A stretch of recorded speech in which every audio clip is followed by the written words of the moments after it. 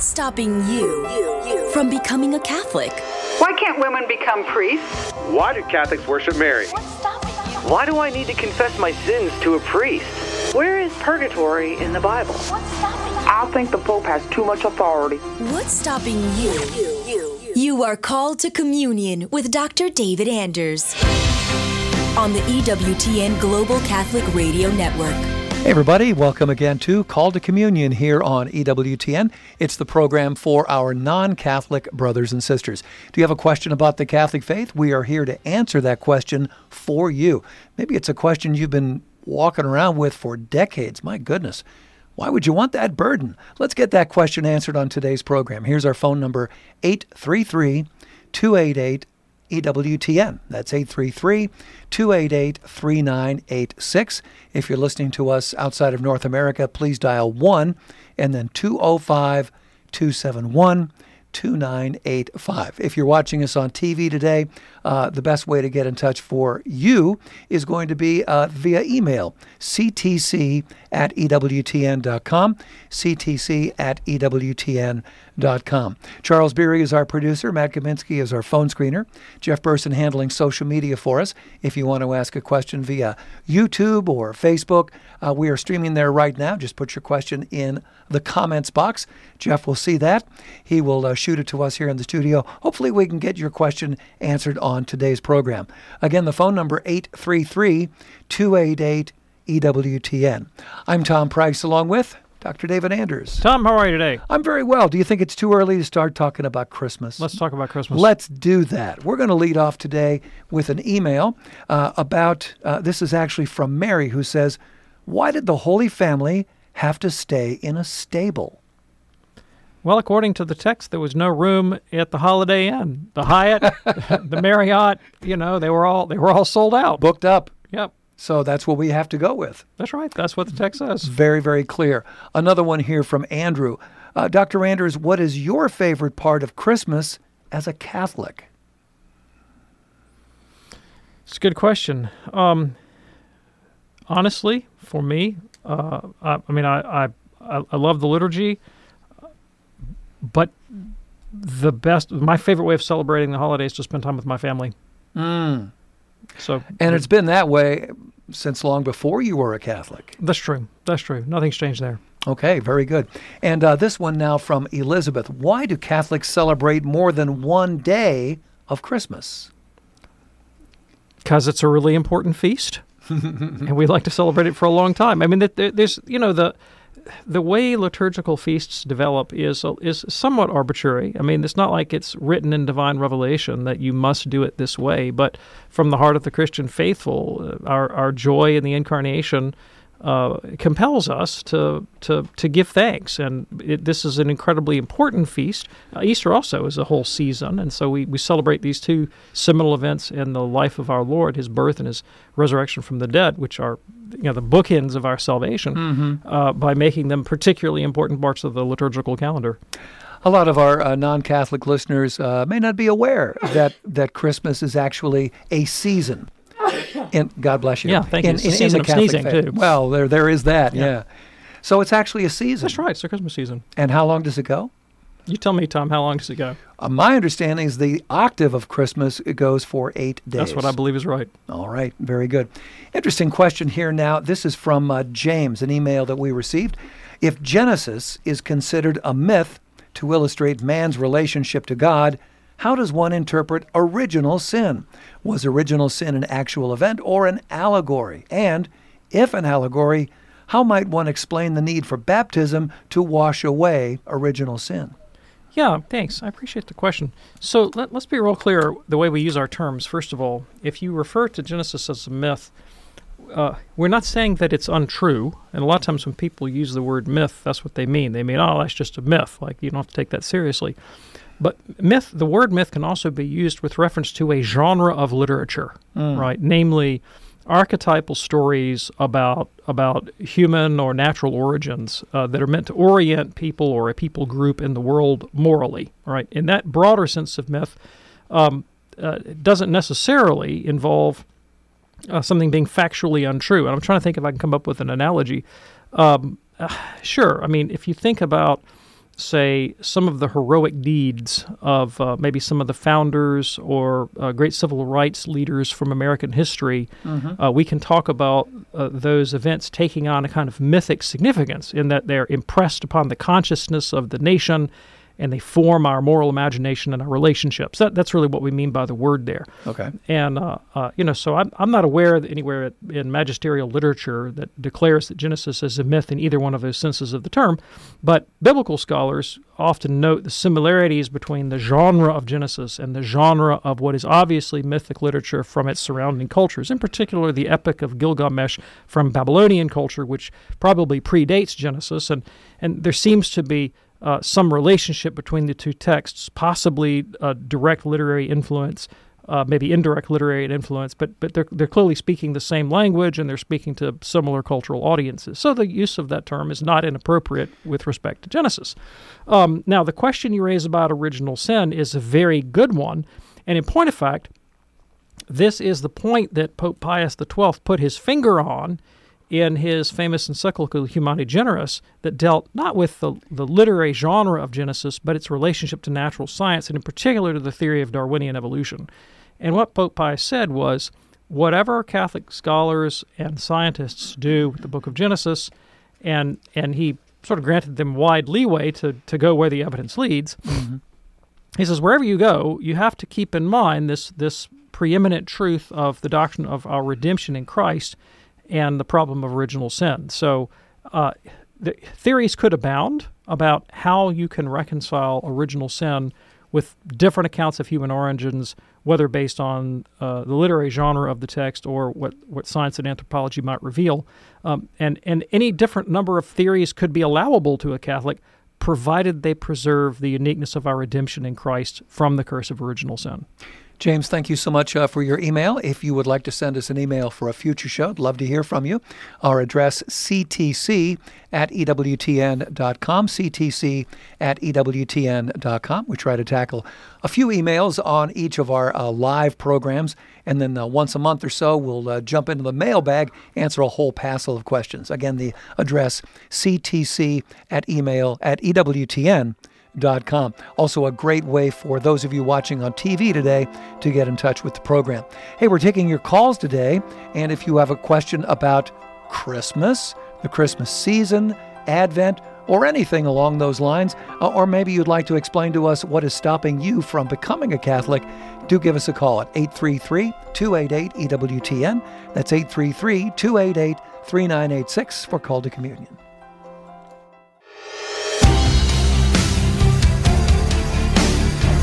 It's Call to Communion with Dr. David Anders here on EWTN.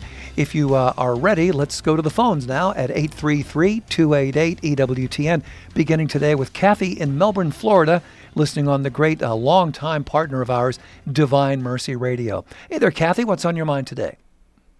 Well, I was wondering, what is the church's position on pets that die? I had an 11-year-old ask me. Yeah, thanks. I appreciate the question. So, the church, and for that matter, philosophy, confirm that to be alive in any respect is to be possessed of a soul. And so in Catholic philosophy, plants have souls, ants have souls, dogs and cats have souls, humans have souls, but only human souls are immortal. So the animal soul dies with the animal. It disintegrates with the animal. It no longer has any existence. And Christ became incarnate in the human nature. He assumed a human nature for the redemption of the human race. He did not become incarnate in the nature of a dog or a cat or a horse or any other irrational beast. And so there's no expectation that an animal can enjoy the glory of the beatific vision through sanctifying grace the way a human can. That being said, part of the promise of redemption is that God will renew the natural world. And so we look forward at the coming of Christ to a new heavens and a new earth inhabited by humans in new bodies, resurrected and restored and glorified bodies. We don't know much about what will occur in that renewed physical world, but I think one could speculate reasonably that it might very well include animals. one of the reasons that God created a diverse universe of different species, of millions of different species, is that even a million times a million species would not be enough glory and beauty to fully illustrate the glory and beauty and majesty of God. Amen. And so, if this world in all of its manifold glory is a pale imitation of the glory and beauty of God, how much more the next? How much more the next? Will that translate into the specific resurrection of your particular pet? I have no idea. It's within the competence of God to do that. Okay. And I'll tell you something that my own father told me when I was a very small child and I lost a pet. He said, David, if it were necessary to your happiness for God to resurrect that pet, then I'm sure he would. Ah. Kathy, is that helpful for you? Yeah, that's great. Thank you so much. Thank you. You are most welcome. That opens up a line for you right now at 833-288-EWTN. Looks like one line open, two lines open right now, 833-288-3986. If you're watching us on TV today, do shoot us an email. The address for that, ctc@EWTN.com. Let's go to Sheila now in West Des Moines, Iowa, listening on the great Iowa Catholic Radio, listening on their app there. Hey, Sheila, what's on your mind today? Hi, I have a question about a scripture verse in Luke. It's Luke chapter 17 and verses 34 through 37. And it's just one of those things that I kind of wonder about as a Catholic. I mean, I don't wonder. I know we don't get raptured. But, I have conversations with Protestants who think that we do. And all the sources that I've looked at to try and figure out exactly what does that verse mean. Two will be in the field and one will be taken and all of that. Sure, I can help you. So I appreciate the question. So there are really just a couple passages of Scripture that our Protestant friends believe conform to their view of the so-called rapture. They are mistaken. Let me give you a parallel text from the Gospel of Matthew that I think will illuminate Luke 17. Jesus writes in Matthew 24, verse 36 and following, or Jesus doesn't write, but Jesus says, but about that day or hour no one knows, not even the angels in heaven nor the Son, but only the Father. As it was in the days of Noah, so it will be at the coming of the Son of Man. For in the days before the flood, people were eating and drinking, marrying and giving in marriage, up to the day Noah entered the ark. And they knew nothing about what would happen until the flood came and took them all away. So the people who are taken away are those that are punished for their sins, and the earth is cleansed of their filth and wickedness. And the analogy to baptism that Peter draws in 1 Peter 3 says the flood of Noah is an allegory for Christian baptism that washes away the impurity from our souls. Right? And so the way dispensational Protestants, the way rapture Protestants read that text is that the righteous are taken away, spirited away in heaven for 7 years while the Great Tribulation happens and are returned with Jesus for a third time at the second coming, at the third coming of Christ at the end of time. When the text actually says the exact opposite, that it is the wicked who will be taken away and the righteous who will be left behind. That's not the way, that fiction series that came out from Tim LaHaye and Jerry Jenkins called Left Behind, purported to, suggested that the righteous, that the believers would be taken away to heaven and the wicked left behind. The text says the exact opposite. The other text that you'll sometimes hear dispensationals cite is 1 Thessalonians 4:17. After that, we who are still alive and are left will be caught up together with them in the clouds to meet the Lord in the air, and so we'll be with the Lord forever. All right, so they cling on to that business about being caught up into the clouds. They say, see, aha, yes, we're being raptured, see that? And they don't just read to the end of the verse, which says, and we'll be with the Lord forever. Now, that's not the position that the dispensationalists take. They think the being caught up in the clouds is for the 7-year period of tribulation on earth, at which time they'll be returned to earth with Jesus to set up his messianic kingdom in Jerusalem. So Catholics don't deny that at the final return of Christ at the end of time that we'll be caught up in the air. That's what the text clearly says. That's not the Protestant doctrine of the rapture, which has a much more elaborate eschatology that imagines all kinds of things like the restoration of the state of Israel, the secret coming when he raptures true believers only to bring them back, theories about the interpretation of Old Testament prophecy. All that plays into the Protestant doctrine. in a way that is extremely ad hoc and certainly not the Catholic belief.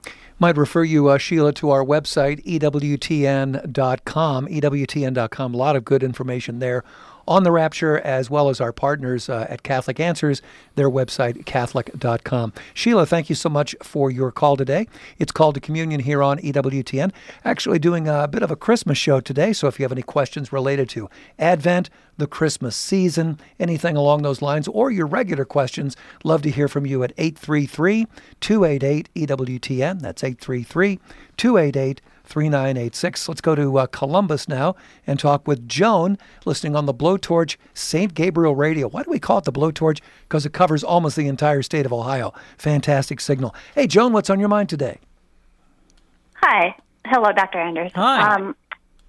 In a situation where a young adult would say Catholics can't marry in the church unless you agree you'll have children and you'll raise them Catholic, and they say the church is not taking into consideration the hardships that parents might face. The church is more concerned about keeping their numbers up. With that in mind, and being careful that I don't come across as preachy, my question is, what is a good explanation of Catholic teaching when it comes to children? Sure, thanks. I appreciate the question.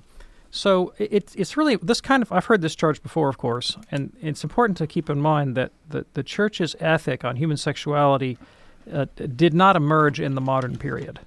It emerged in antiquity. It is as old as the church itself. And so this is the position that the church fathers took. You can find this in the 2nd and 3rd century. Every time that you get a discussion of human sexuality in Christian antiquity, it falls along the very same lines that we have today. No contraception, no abortion, no sex outside of marriage, indissolubility of Christian marriage. The whole panoply of Catholic doctrine is there from the very beginning. And the interesting thing is, in the context of 2nd century, 3rd century, 4th century, late antiquity, the Catholic position was understood by their pagan contemporaries to not be pro-life, but to be very pro-death, to be anti-life. And I'll explain why the pagans thought the Catholic position was anti-life and not pro-life. Because in the pagan world at that time, of course, the infant mortality rate was extremely high, and the life expectancy was very low. And just to keep the population steady, not the Christian population, but the human population, just to keep the population of the Roman Empire static, not growing, but just static, you typically had to have women marrying extremely young at, 12, 13, 14 years old, and they would need to bear as many children as they physically could, and each woman had to bear at least 4 kids just to keep the population steady. Wow. Because so few of them would survive, right?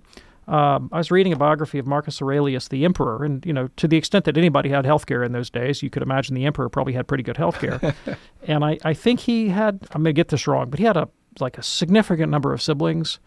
I think only 2 of them survived infancy. Really? And that's very common. I mean, you could read about British kings. Again, best health care and food resource availability that you could have in that period of time, and yet very few children would come to adulthood.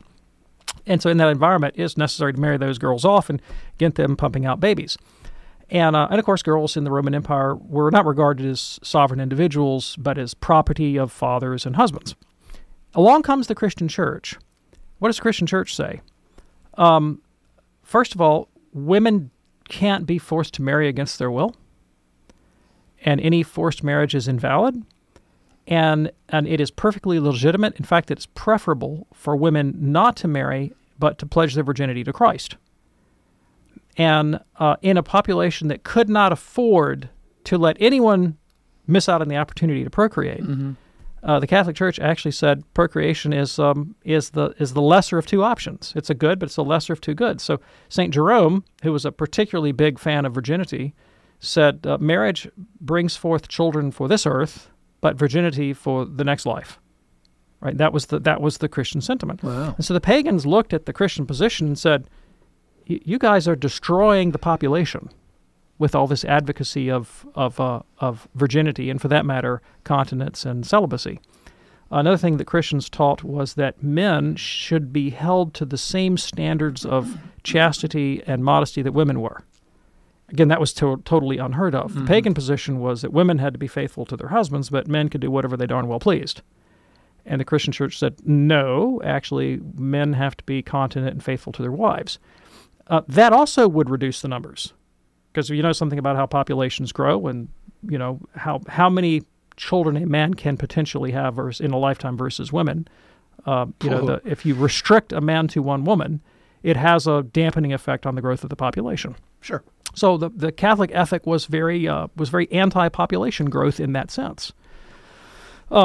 Contraception in the ancient world was a horrific affair, and it would be unseemly to describe on the air in mixed company the kind of techniques that were used to prevent pregnancy. But let us say that they were not at all good for the female body. They were not at all good for the female body. Abortions also were not at all good to the female body. And they're bad for female bodies now. They were horrifically bad then.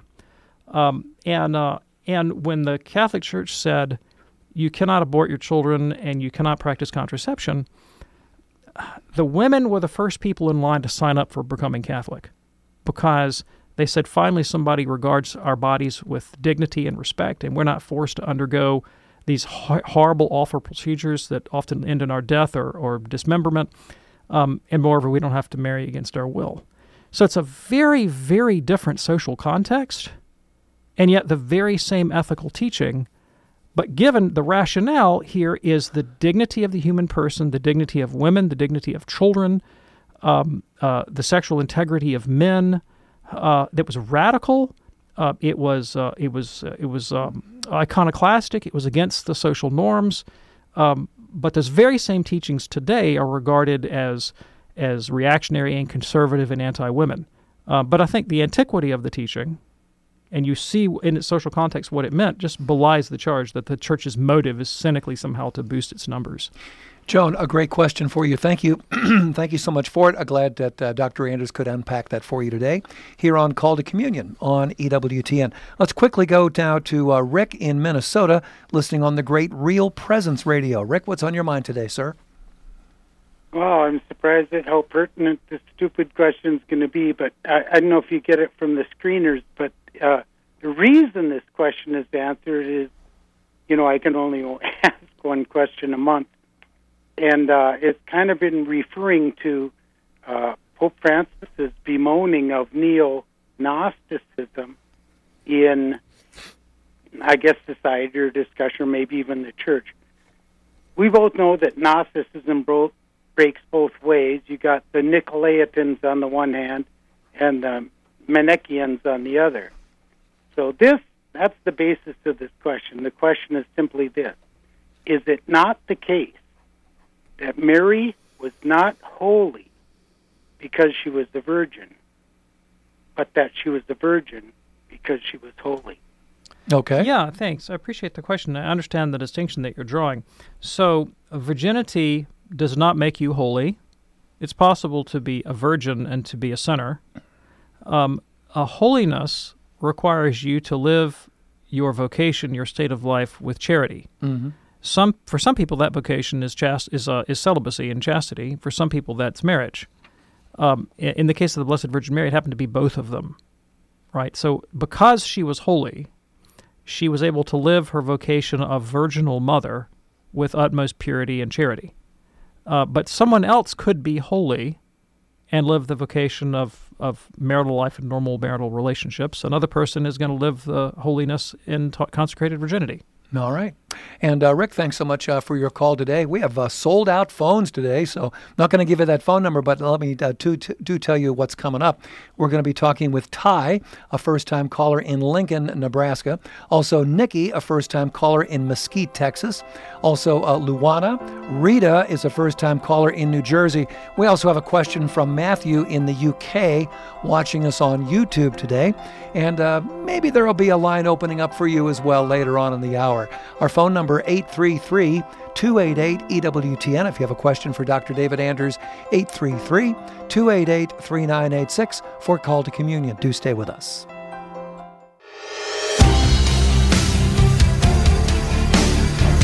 Glad you're with us for Call to Communion here on EWTN. We actually do have one line open up. How about that? 833-288-EWTN. If you have a question for Dr. David Anders, 833-288-3986. Matthew watching us in the UK today via YouTube. Matthew says, hello, my non-Catholic wife continues to struggle with the Church's hard stance on sexual sin.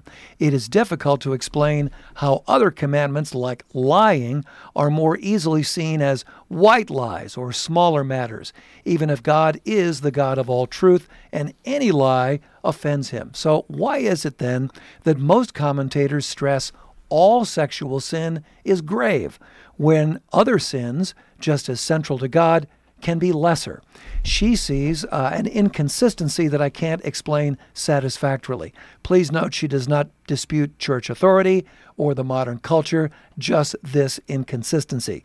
Any help would be appreciated. Thanks. That's again from Matthew in the UK. Yeah, thanks. So some of this, I think, is an inheritance from American Puritanism and not from Catholic moral theology per se. Really? Right? Yeah. And if you talk to Catholics, devout Catholics, Orthodox Catholics, conservative Catholics, faithful Catholics from other countries, they'll tell you that one of the things that strikes them as odd about the American Catholic experience is the stress in the confessional that's placed on sexual sin to the exclusion of other sins.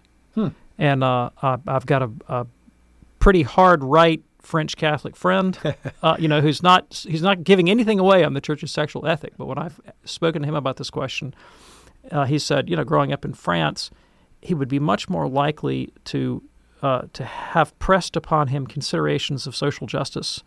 Was he paying his workers fairly? Really? Yes. Was he honest in his business dealings? Was he taking care for the poor? These kinds of things. It's not like the sexual sins weren't there. They were mentioned. They were acknowledged as real.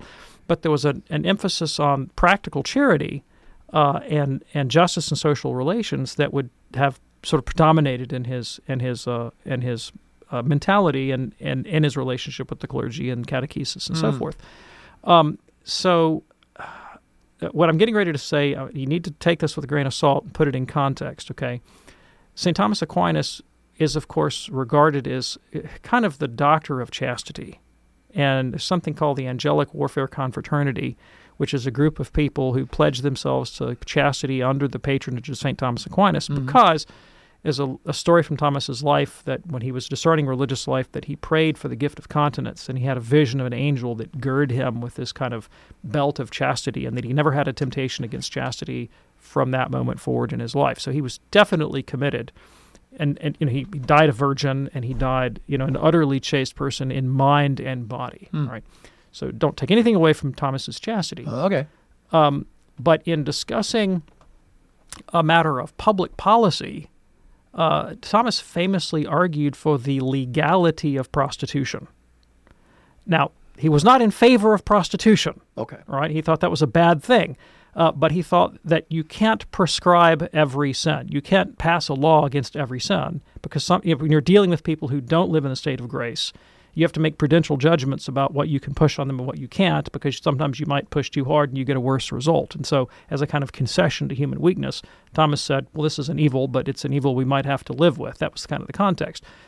Very few Catholic theologians would take that position today. Like they would say, no, you need to absolutely prescribe. It needs to be illegal. It's totally wrong. My point is that from a policy point of view, the way Catholic moral thinkers have approached concrete moral decision making in particular contexts can vary somewhat in historical circumstance and other things of that sort, and psychology and all the rest of it. So some of what you're experiencing may just be a function of the American Catholic experience. When it comes to the question of moral theology, you can't say that you can't just rank sins and order them in terms of gravity, because the objective act is something that contributes to the gravity of the act, but so does the intention, and so does the context. The circumstances also affect the morality of the act. That's true for any sin. And so there is a context in which, say, bearing false witness would be a much graver sin than, say, lust. And let me give you an example. Let's say you have to give witness in a capital case. And based on your testimony, somebody's life might be at stake. And you bear false witness. Not out of lust, but for whatever reason. Well, that would be an incredibly grave sin. The circumstances of the act would be an aggravating factor. Yeah. Right? versus, some 13-year-old guy in his algebra class looking at the girl in front of him, right? I mean, he needs to keep his eyes to himself, but there's clearly it's not commensurate in terms of gravity. And so I don't think you can do the calculus this way consistently and say that every sexual sin is always worse than every other kind of sin. That's just not true. That's not good logic. It's not good reason. It's not true to Catholic moral theology, and it's certainly not true to history of Catholic experience. Now, when we talk about the gravity of sexual sin, sometimes people want to mitigate the gravity of sexual sin, and they're not talking about the 13-year-old in algebra class. They're really talking about gross violations of human dignity. We're talking about, adultery and fornication and pornography and prostitution and things that are really, really demeaning to the human person. And there the gravity of the sin really is related to the sacredness of the persons that are involved. And there's nothing like sexual immorality for devaluing the person and leading to wrecked lives. So you can't separate the act from the consequences that it will. I mean, we're not consequentialists, but you look at when you instrumentalize the human person in this way and treat them as an object for your own gratification, the damage to the human soul can really be incalculable. Can't even imagine. Wow. Matthew, we hope that's helpful for you and for your wife as well. Thanks so much for watching us in the UK today on YouTube. Call to Communion here on EWTN. Let's go now to Ty, a first-time caller in Lincoln, Nebraska, watching us also on YouTube today. Hey there, Ty. What's on your mind today, sir? Good afternoon, gentlemen. My question is, how are we to understand graven images, and what do you say to the charge from Protestants that Catholics are guilty of idolatry for having statues of Jesus and the saints? Yeah, thanks. I appreciate the question. So I would encourage such people to read the biblical law ordering the construction of the tabernacle and then again Solomon's temple. And if you read that law that God laid down for Moses and then for Solomon, you'll find that the Israelite place of worship, where they offered sacrifice to all holy God, was replete with images of creatures. Replete. And of course, famously, the Ark of the Covenant itself was covered by images of cherubim, winged creatures with their wings outstretched over the mercy seat, right? There were curtains embroidered with imagery. There were statues. There were paintings. There was embroidery of fictitious animals, of real animals, of angels, even of pomegranates. Wow! I don't know what God seems to like pomegranates in religious architecture, religious decor, and so I don't see how anybody can read the Bible and walk away with the idea that it is illegitimate to make use of religious imagery in Christian worship. I mean, that's just not consistent with the Bible, which actually mandates that you do just that. The event of the incarnation even more so changes the dynamic. And this is what the Seventh Ecumenical Council was all about after the iconoclastic controversy, that because Jesus Christ because the second person of the Trinity assumed a human nature, that human nature becomes visible, tangible, tactile, auditory. I can interact with it sensibly. Now, if there's an argument against depicting the divinity, it would be because the divinity is ineffable.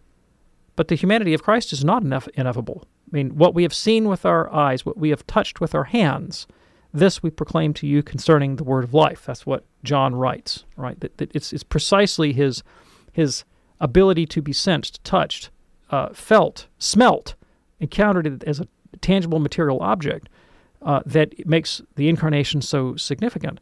And so the icons and the use of icons is keyed very much to this realization that the incarnate Lord is incarnate and entered into space and time with us. If I can't depict it, then I make it something other than a human nature, right? And so we really glory in our ability to depict Christ in his integral humanity. Now, to the charge that we worship objects of this sort, we clearly don't. We clearly don't worship them. We venerate them. And, I don't think it's significantly different from, it's maybe different in quantity, but not qualitatively different from the kid who puts a poster of his favorite sports star or musician up on his wall when he's 13 years old. I'm going to make a little revelation here. When I was 13 years old, I had a poster of Eddie Van Halen on my wall. Wow. Because I aspired to be able to play guitar like Eddie Van Halen.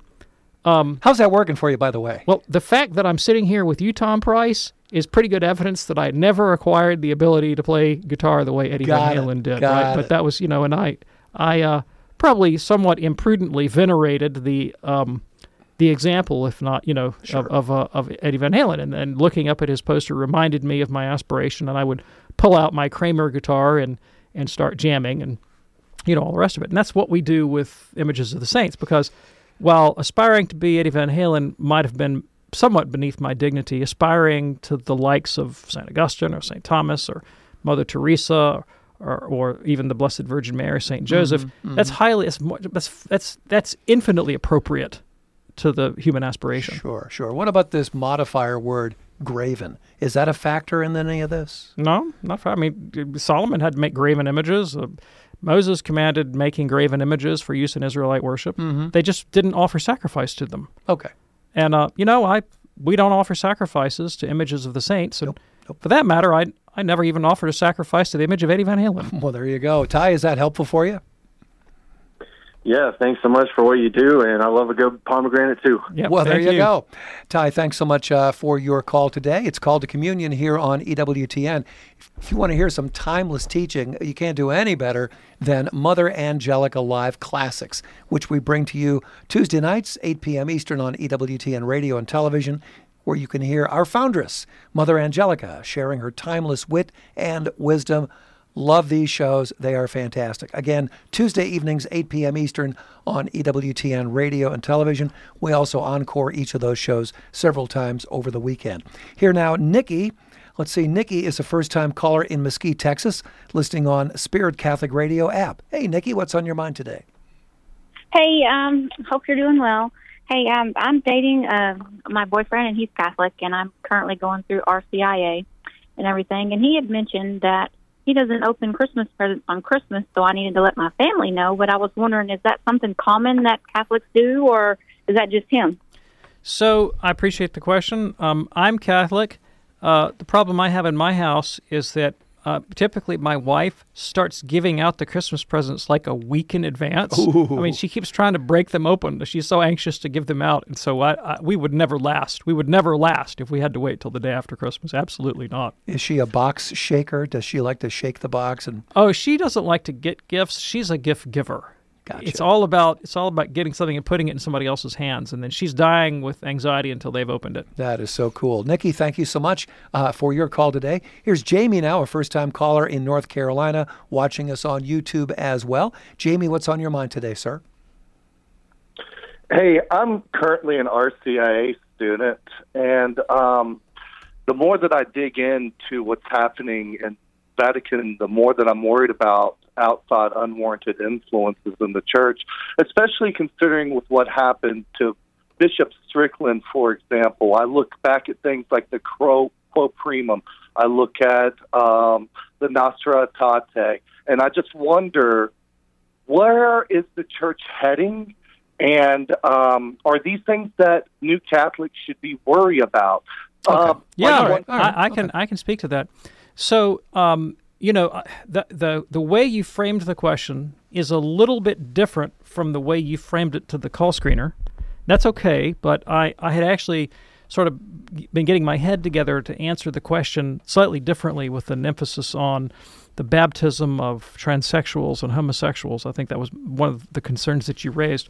And I wanted to draw your attention to an article that I just noticed today from Monsignor Charles Pope, who is a friend of EWTN's and a frequent contributor, on his blog from, it's a little bit older, it's from November 14th, but I just found it today, on quote-unquote trans baptisms, a pastor's response to the recent Vatican document, right?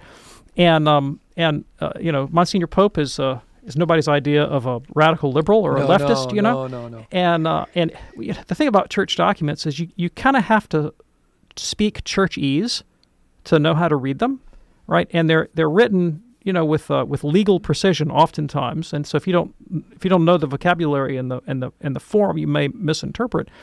And Monsignor Pope offers a strict interpretation of the letter of the document that came out from the Vatican on this, and says if you followed the Church's instructions to the letter, he says it's almost inconceivable that anyone would ever be able to admit someone from one of these categories to baptism, because there are so many accompanying qualifiers. Like, you can do this if da-da-da-da-da-da-da-da-da-da-da. And to actually hit all those qualifiers reduces the scope of its applicability to almost zero. And so, for instance, it presumes that someone who presents themselves for baptism has the intention of professing the Catholic faith in its entirety and living according to Catholic moral teaching, right? Yeah. Now, clearly, and I'm speaking a little bit off the cuff here because I haven't reread the document, and I need to go into it a little bit more depth to say what I'm going to say. But clearly, it's possible to, let's say, have a certain psychological orientation towards the world that may have led you to make some ill-advised medical decisions in the past, right?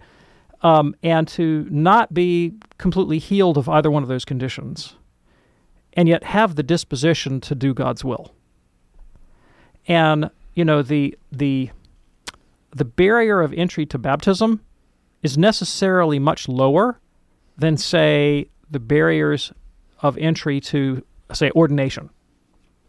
And baptism is the rite that brings people into the life of the church, not the sacrament that automatically perfects them for the beatific vision, unless you happen to have the good fortune to die right after baptism. Yeah. Right? It puts you on the path, but the course of the Christian life presumes perfection and holiness through arduous asceticism and contemplative prayer and a life of good works. Right? So just go read that document, get yourself contextualized. I don't want to say too much about recent ecclesial action against a particular American bishop, but I will, because the church itself hasn't said too much about it. Right. But I will say that the way that event has been spun in certain media outlets does not give voice to a lot of voices that need to be heard on that issue. Right. And so if you I don't want to say too much. I'm trying to be very cautious here. Sure. But there are always two sides to every story. Put it that way. Okay. And to allow yourself to be caught up in propaganda and an ideological narrative from either point of view is ill-advised, right? And so I'll say what I say. On the question of where is the church headed, I hesitate to speak for the Pope, right? Because he's the Pope, he'll speak for himself. But I have been a Francis observer for 10 years, and I think that I have got an interpretation of Francis' pontificate based in the documents, and another interpretation of Francis' pontificate that's not contradictory, it's not incompatible with the one from the documents, but is different based on, let's say, his off-the-cuff statements given in airplane interviews and such contexts. Okay, Sure. Let me speak to the one from the documents first, which, of course, is the authoritative one. That's the one that lays down law and sets policy and principle for the church. From the very beginning, Pope Francis signaled in his apostolic exhortation, Evangelii Gaudium, that the way we have been doing church in recent decades, or maybe even centuries, has failed to reach many people with the truth of the gospel and has alienated others. And I think that's beyond question. I mean, when I look at, say, the Pew Research data on the number of people who leave the Catholic Church, and this has been a perennial concern of mine. I mean, I've studied this issue sociologically and personally and pastorally for years, and I'm very conscious. I mean, one of the most frequent calls we get on this show is, Dr. Anders, how can you help me get my brother, sister, mother, son, grandson, child, friend back in the Catholic Church? Yeah. It's an enormous problem. And most of those people who leave, if you survey them and say, why did you leave the Catholic Church? They'll say, well, I left the Catholic Church because my spiritual needs were not being met, which means that the church is failing to transmit the patrimony of Catholic tradition and the deposit of faith and the riches of the sacraments and our spiritual traditions in a way that those people can assimilate. If they could, they wouldn't have left. They wouldn't. Their spiritual needs would have been met, right? There are pastoral failures within the Catholic Church. That's evident. I've experienced them myself. Okay, I know this firsthand. Challenging Catholics to think creatively about apostolate so that they can find ways to get out of the status quo, go to the margins, that is, to people that are not currently being served by the Church's pastoral ministry, and to reinvigorate those who are, strikes me as really good pastoral sense. Some of the particular problems that Francis has harped on, that he thinks are impeding apostolate, two in particular, what he calls neo-Gnosticism and neo-Pelagianism. And in the current context, I think by neo-Gnosticism he means a way of approaching religion that thinks that if I hold the right system of ideas in my mind, then I've done what I need to do. I know that's a problem because I have been guilty of it. I mean, I grew up that way as a fundamentalist, thinking that my number one job as a Christian was to construe the world as accurately as possible based on a biblical worldview and then make sure I can impose that worldview on other people and defeat them rhetorically in debate. Right? That my job as a Christian was to get other people to think like me because I had all the answers. And I have encountered that same spirit in circles of the Catholic faith. From where I sit now at 53 years of age and having been Catholic for 20 years and having studied the Gospels and the life of Christ and the fathers of the Church, I now think that's misconstruing the goal of the Christian life, which is not about, can I impose my worldview on other people? It is, can I myself come to see the other person as Christ sees him? Can I be transformed in charity so that I see the world through Jesus' eyes? And so I would agree with Pope Francis that neo-Gnosticism distorts the real message of the gospel, which is that I be transformed in love, not that I rhetorically defeat people in debate. Right? The other one is what he calls neo-Pelagianism, which is the belief that I can set up a system of religious activity, be that liturgical, be that devotional, be that activist, whatever your thing is in Catholic life, and that I can equate doing my job as a Christian with manifesting and recapitulating and perhaps propagating this system of religious behavior. And again, for the same reason that Gnosticism fails, that view of Christian life fails to address the fundamental need of the human person, which is transformation and charity. The best liturgy in the world, the best, political activism in the world, the most rabid devotionalist in the world can be devoid of charity. Right. So I agree with those emphases of the Pope. It seems to me to be thoroughly biblical, and I think that is how I understand his pastoral ministry as he has expressed it in text. When Francis speaks off the cuff in airplane interviews, he has told us many times that he doesn't have the same concern for the precision of theological language that some of his predecessors had. And I think he views that as a kind of pedantic nitpicking. And so he's willing to speak spontaneously in ways that have provoked, let us say, confusion in some people's minds. We all recognize it's part of his personality and part of his pontificate. But I read that in light of what I think his positive pastoral vision is that's been expressed in his encyclicals and his apostolic letters, and is something that I think the Church should very much get on board with, first of all, because he's the Holy Father, and second of all, because I think he's right. Yeah. Jamie, thanks so much for your call. Very glad that you're in the RCIA program. One final thing here. Stick with the sources that you trust. EWTN, National Catholic Register, Catholic News Agency, EWTNnews.com. You can't go wrong. You're going to get the straight word there. And I think we have time for one quick one here from Rita, a first-time caller in New Jersey. Rita, we have just about 30 seconds. What's on your mind today?